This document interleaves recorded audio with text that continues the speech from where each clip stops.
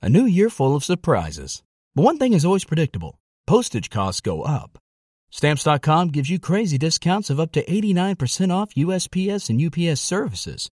So when postage goes up, your business will barely notice the change.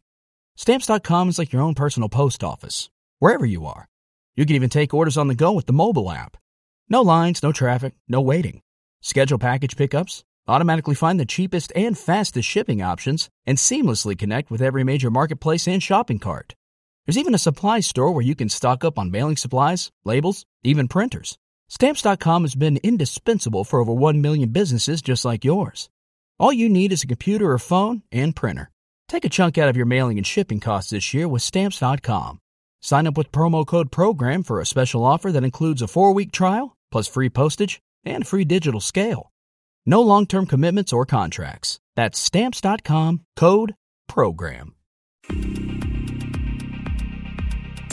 Hi, I'm Snigdha Sharma and you're listening to Three Things, the Indian Express news show. In this episode, we talk about WhatsApp's concerns about the traceability clause in the Government of India's new IT rules of 2020. We also discuss Rajasthan's impressive vaccination drive along with the latest on the Twitter toolkit controversy. Beginning with WhatsApp. On Wednesday, the 25th of May, which was the last day for social media platforms to comply with the government's new IT rules, WhatsApp filed a lawsuit against the Indian government in the Delhi High Court. This was over one of the requirements in the new IT rules, also known as the traceability clause. To understand why the messaging platform is taking the government to court, we spoke to Indian Express's Shruti Dhapola. So, Shruti, to begin with, can you please tell us what is this traceability clause in the new IT rules? So the new rules came into effect on February 25th. They were notified on that day, and May 25th, which was 2 days, was the last day for companies to comply with these new rules. One critical part of the new rules is that they want social media intermediaries, especially significant companies. Significant social media intermediary is any company which has more than 50 lakh users. So this will definitely include Facebook, Instagram, WhatsApp, and all the big names. They want them to find the originator of a piece of information or message or tweet, whatever it is, which is shared on the platform. Now, the originator will be asked based on a court order from a competent jurisdiction authority to specify certain conditions under which such an order could be passed. It could be relating to any content which harms the security and integrity of India, content which includes anything such as sexually explicit material, say rape videos or videos which might have child sexual abuse content. So all of that, social media companies might be required to trace the originator of such messages. So, just to quickly remind you, on the 25th of February, the government had released a set of guidelines that aim to regulate social media, digital news media, and over-the-top or OTT content platforms. IT Minister Ravi Shankar Prasad had said that they were drafted to empower the ordinary users of digital platforms to seek redressal for their grievances and command accountability in case of infringement of their rights. In case you want to know more about what the new rules mean for intermediaries and also the concerns that have been raised about the new IT rules, you can listen to episode 1275 of Three Things, dated 1st of March. Coming back to what is happening right now. So, Shruti, what is WhatsApp saying in its lawsuit against the Government of India? WhatsApp is basically arguing that the traceability clause is unconstitutional, and it's invoking the 2017 Puttaswamy judgment on the right to privacy which is regarded as essential right by the Supreme Court in that judgment, to say that this traceability clause is basically against the right of privacy. It will create a form of mass surveillance, and that the court should strike this down because it is unconstitutional. Right. And what is WhatsApp's reasoning or explanation behind why traceability will not work? So WhatsApp, as we know, is end-to-end encrypted. What this means is that no third party can read or interpret the messages. So if I send a message to you, only you, the intended recipient, can read that message. Nobody else can read it, not even WhatsApp.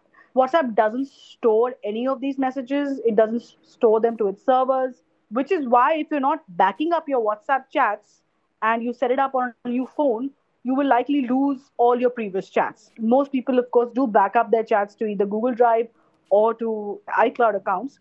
But if you don't and you set it up on a new phone, you lose all your chats. WhatsApp's simple argument is that traceability doesn't work for just one message. Say tomorrow the government picks out a message which has some content which is objectionable or deals with, say, even child porn, and says, give us the originator of this message. WhatsApp can't do that because they would have to fingerprint or put a digital signature on each and every message that is sent out on the platform in order to track that one message, which might actually prove to be illegal. So to do that, it would actually have to put in place some sort of structure where it's tracking and keeping a track of every single message which is shared on the platform. So to put it simply, WhatsApp says that to track one message, we have to track every single message. And this is basically a form of mass surveillance. It is against basic human rights. It is against right of privacy. And we just can't do this. Also, Shruti, what is the problem with finding the originator of a message according to WhatsApp?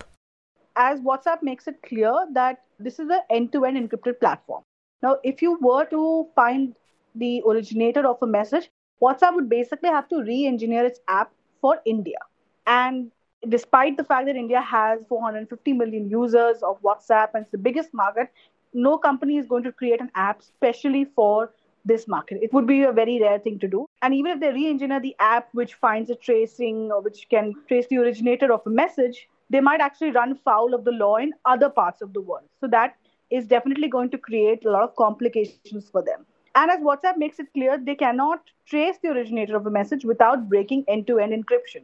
Now, end-to-end encryption not only ensures that WhatsApp or any other party can't snoop on your private conversations, it also ensures that law enforcement agencies can't snoop and just get access to your chat so easily. The other argument is also that if they do open up the system and they put, say, a digital signature or a fingerprint to each message, it is still not a perfect system. It's open to impersonation. It's open to vulnerabilities. It will be introducing probably new problems in the system, which perhaps could be hacked by a third party, a rogue state, cyber criminals. And as experts have also told us that fingerprinting techniques, especially digital fingerprinting techniques, are not foolproof. They can be impersonated. You could be wrongly labeled as the originator of a message, which might not be the case. WhatsApp has also said that, look, a lot of the times people are forwarding messages out of concern or to check whether something is true, or they're just copy pasting a message and sending it to others. And they might get labeled as the originator when it is not the case. So it could mean that somebody who's not guilty ends up paying the price, which is also a very scary scenario. So to figure out, especially for a platform like WhatsApp, to figure out who started a message, it might not be as simple, because if the message is going viral and if it's being shared by many people, then finding the originator is not going to be that easy. And it'll also mean that WhatsApp will have to create this huge database to store all the messages which are shared on the platform, because they won't know which message might be picked up later on by the law enforcement authorities. And WhatsApp has also said in its blog post, this is a time when companies are expected to collect less and less data about people. And these rules will actually do the opposite. We'll have to collect a lot more data because we'll have to keep a track of each and every single message and store it. And which is, in complete contrast to what is the trend right now, where users want more privacy.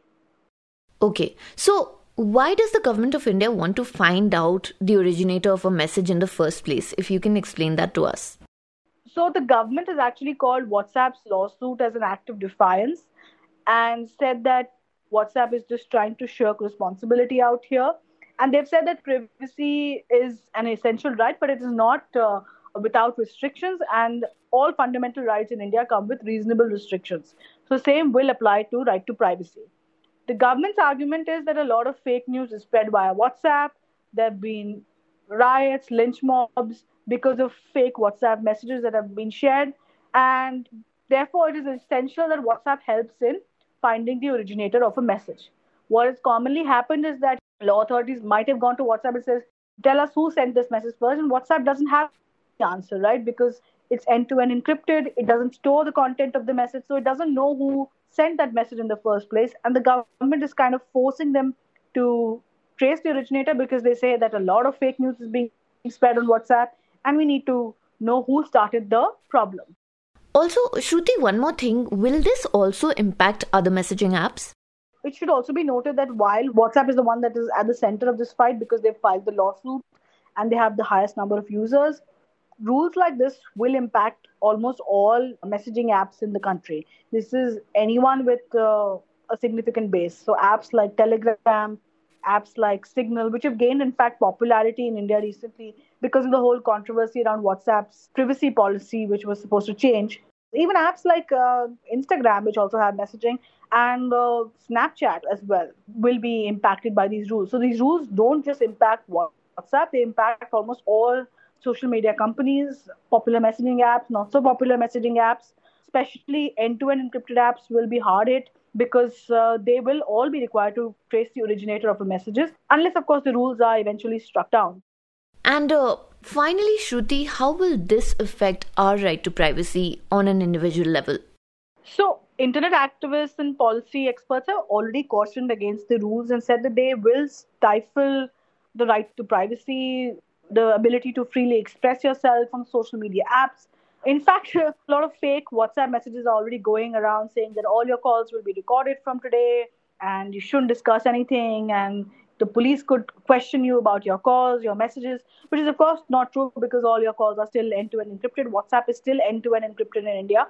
But it does negatively impact the right to privacy, especially on personal messaging apps, because as WhatsApp has rightly said, like, a lot of the content at times is just forwarded by people out of curiosity, or they might think it's funny, or they might think it's out of concern. And you don't know, right, what message is going to be considered as offensive, challenging the security of the state. So if it is actually pulled up, how do you find the originator? So these are all complex questions. And it does create an atmosphere of fear that the government wants to know who started what message, which is not, as companies have already pointed out, technically it's not an easy problem to solve. And even if it is solved, it's definitely going to impact privacy of users in India negatively.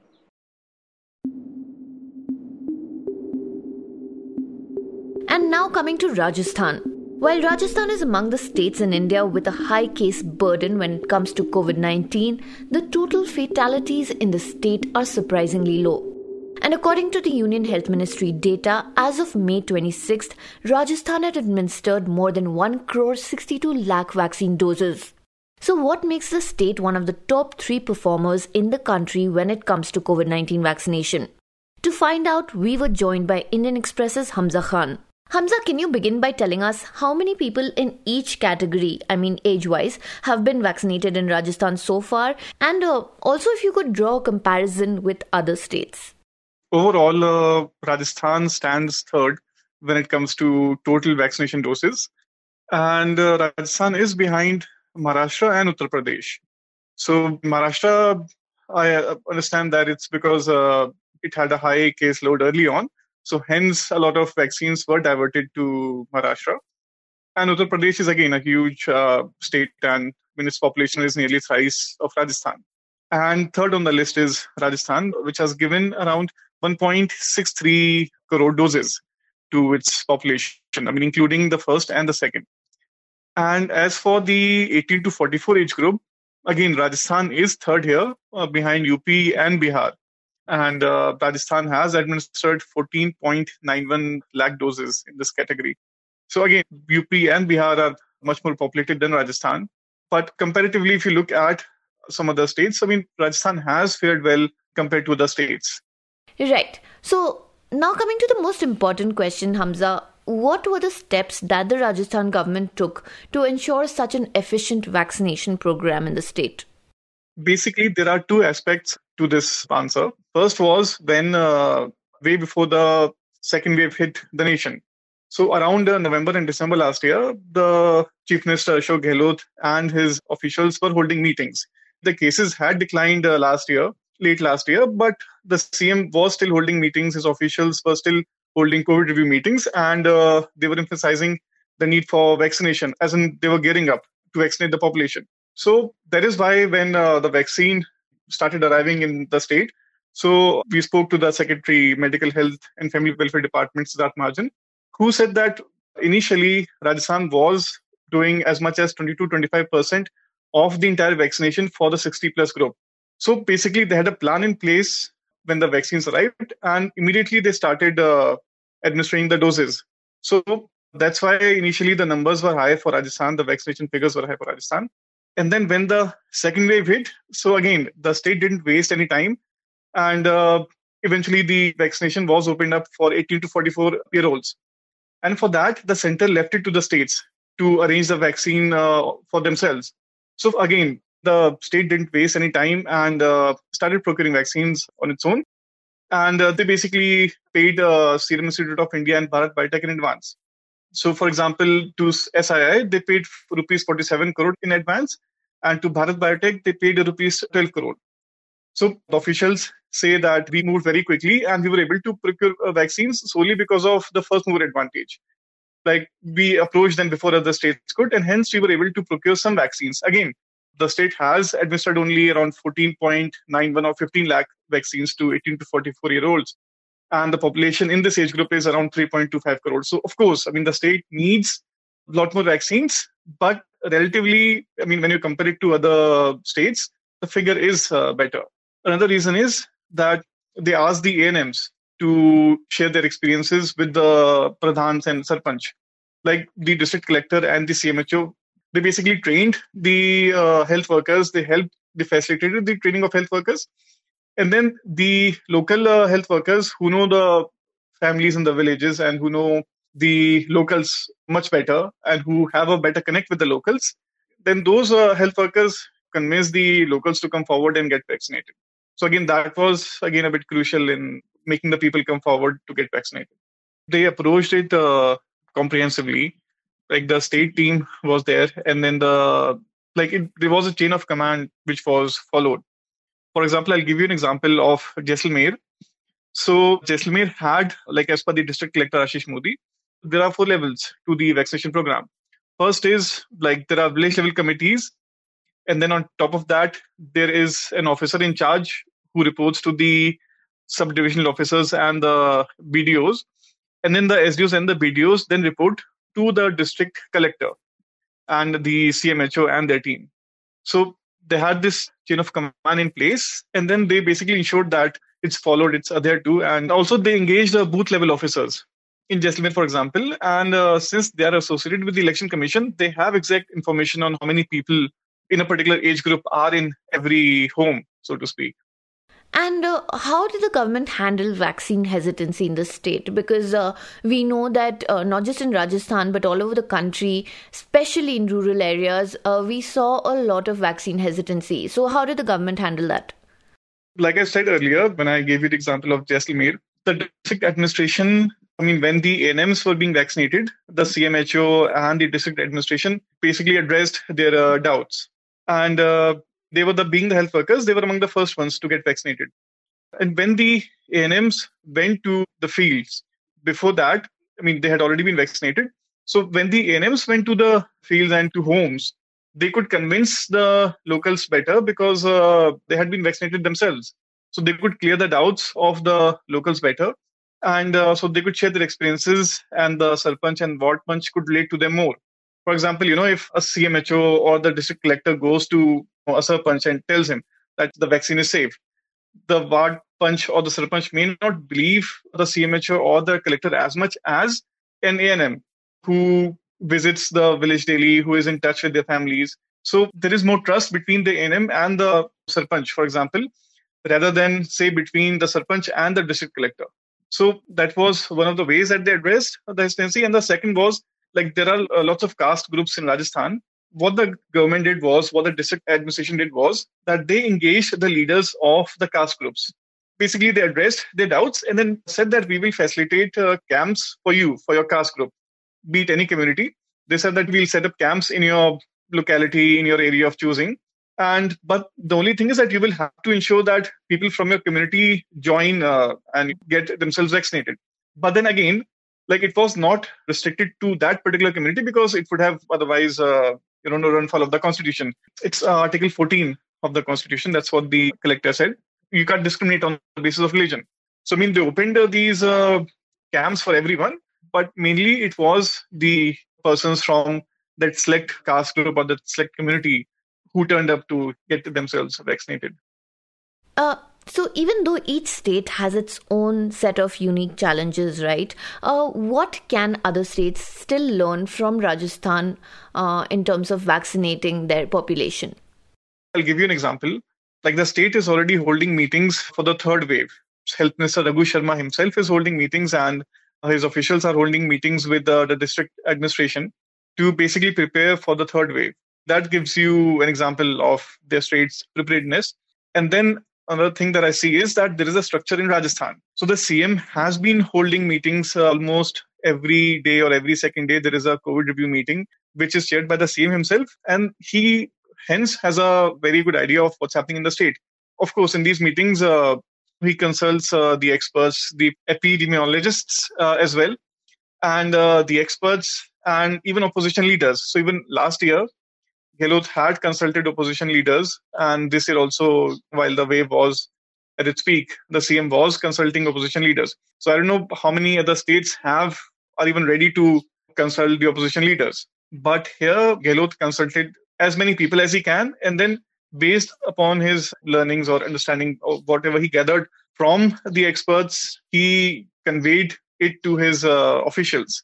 So there is a structure in place. And again, like late last year when the cases were declining, CM was still holding meetings. So he kept his officials on their toes. And finally, coming to Twitter. After the Delhi police went knocking on its doors a few days ago after it refused to remove the manipulated media tag from BJP spokesperson Sambit Patra's tweet, Twitter has said that it was very concerned with the recent events regarding its employees in the country and the potential threat to freedom of expression for its users. The Delhi police had allegedly gone to serve a notice asking the company executives to join in the investigation regarding an alleged toolkit. The toolkit in question, BJP leaders, including Sambit Patra, had claimed was an attempt to undermine Indian government's response to COVID-19.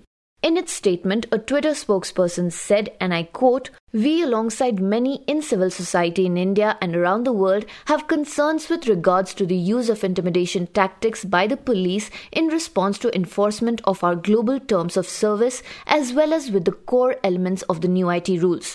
We plan to advocate for changes to elements of these regulations that inhibit free, open public conversation." Unquote. Apart from its concerns over the police's visit, Twitter also said that the company was concerned that one person, that is the chief compliance officer, was being made criminally liable for all the content on the platform. Similar to the concerns raised by WhatsApp regarding user privacy, Twitter said that the requirement of a proactive monitoring and a near blanket authority to the Government of India and its agencies to seek information about users represented a dangerous overreach which was inconsistent with democratic principles followed in countries. In January and February, Twitter had initially refused to take down certain tweets about the farmers' protests which had been flagged by the IT ministry for allegedly spreading misinformation and having the potential to lead to imminent violence affecting the public order situation of the country. This led to the IT ministry threatening to jail Twitter India employees if the platform failed to act. Twitter India backed down, and later it said that it had complied with 95% of the requests made by the government. You were listening to Three Things by The Indian Express. Today's show was written and produced by me, Snigdha Sharma, and was edited and mixed by Suresh Pawar. You can follow us and leave us feedback on Facebook or Twitter at Express Podcasts, or send us an email at podcasts@indianexpress.com. And if you like this show, please do subscribe and leave us a review wherever you get your podcasts from so more people can find us. You can also look for us in the audio section in the top right corner of our website, indianexpress.com. Say goodbye to your credit card rewards. Greedy corporate mega stores, led by Walmart and Target, are pushing for a law in Congress to take away your hard-earned cash back and travel points to line their pockets. The Durbin-Marshall credit card bill would enact harmful credit card routing mandates that would end credit card rewards as we know it. If you love your credit card rewards, tell your lawmakers, hands off my rewards. Tell them to oppose the Durbin-Marshall credit card bill.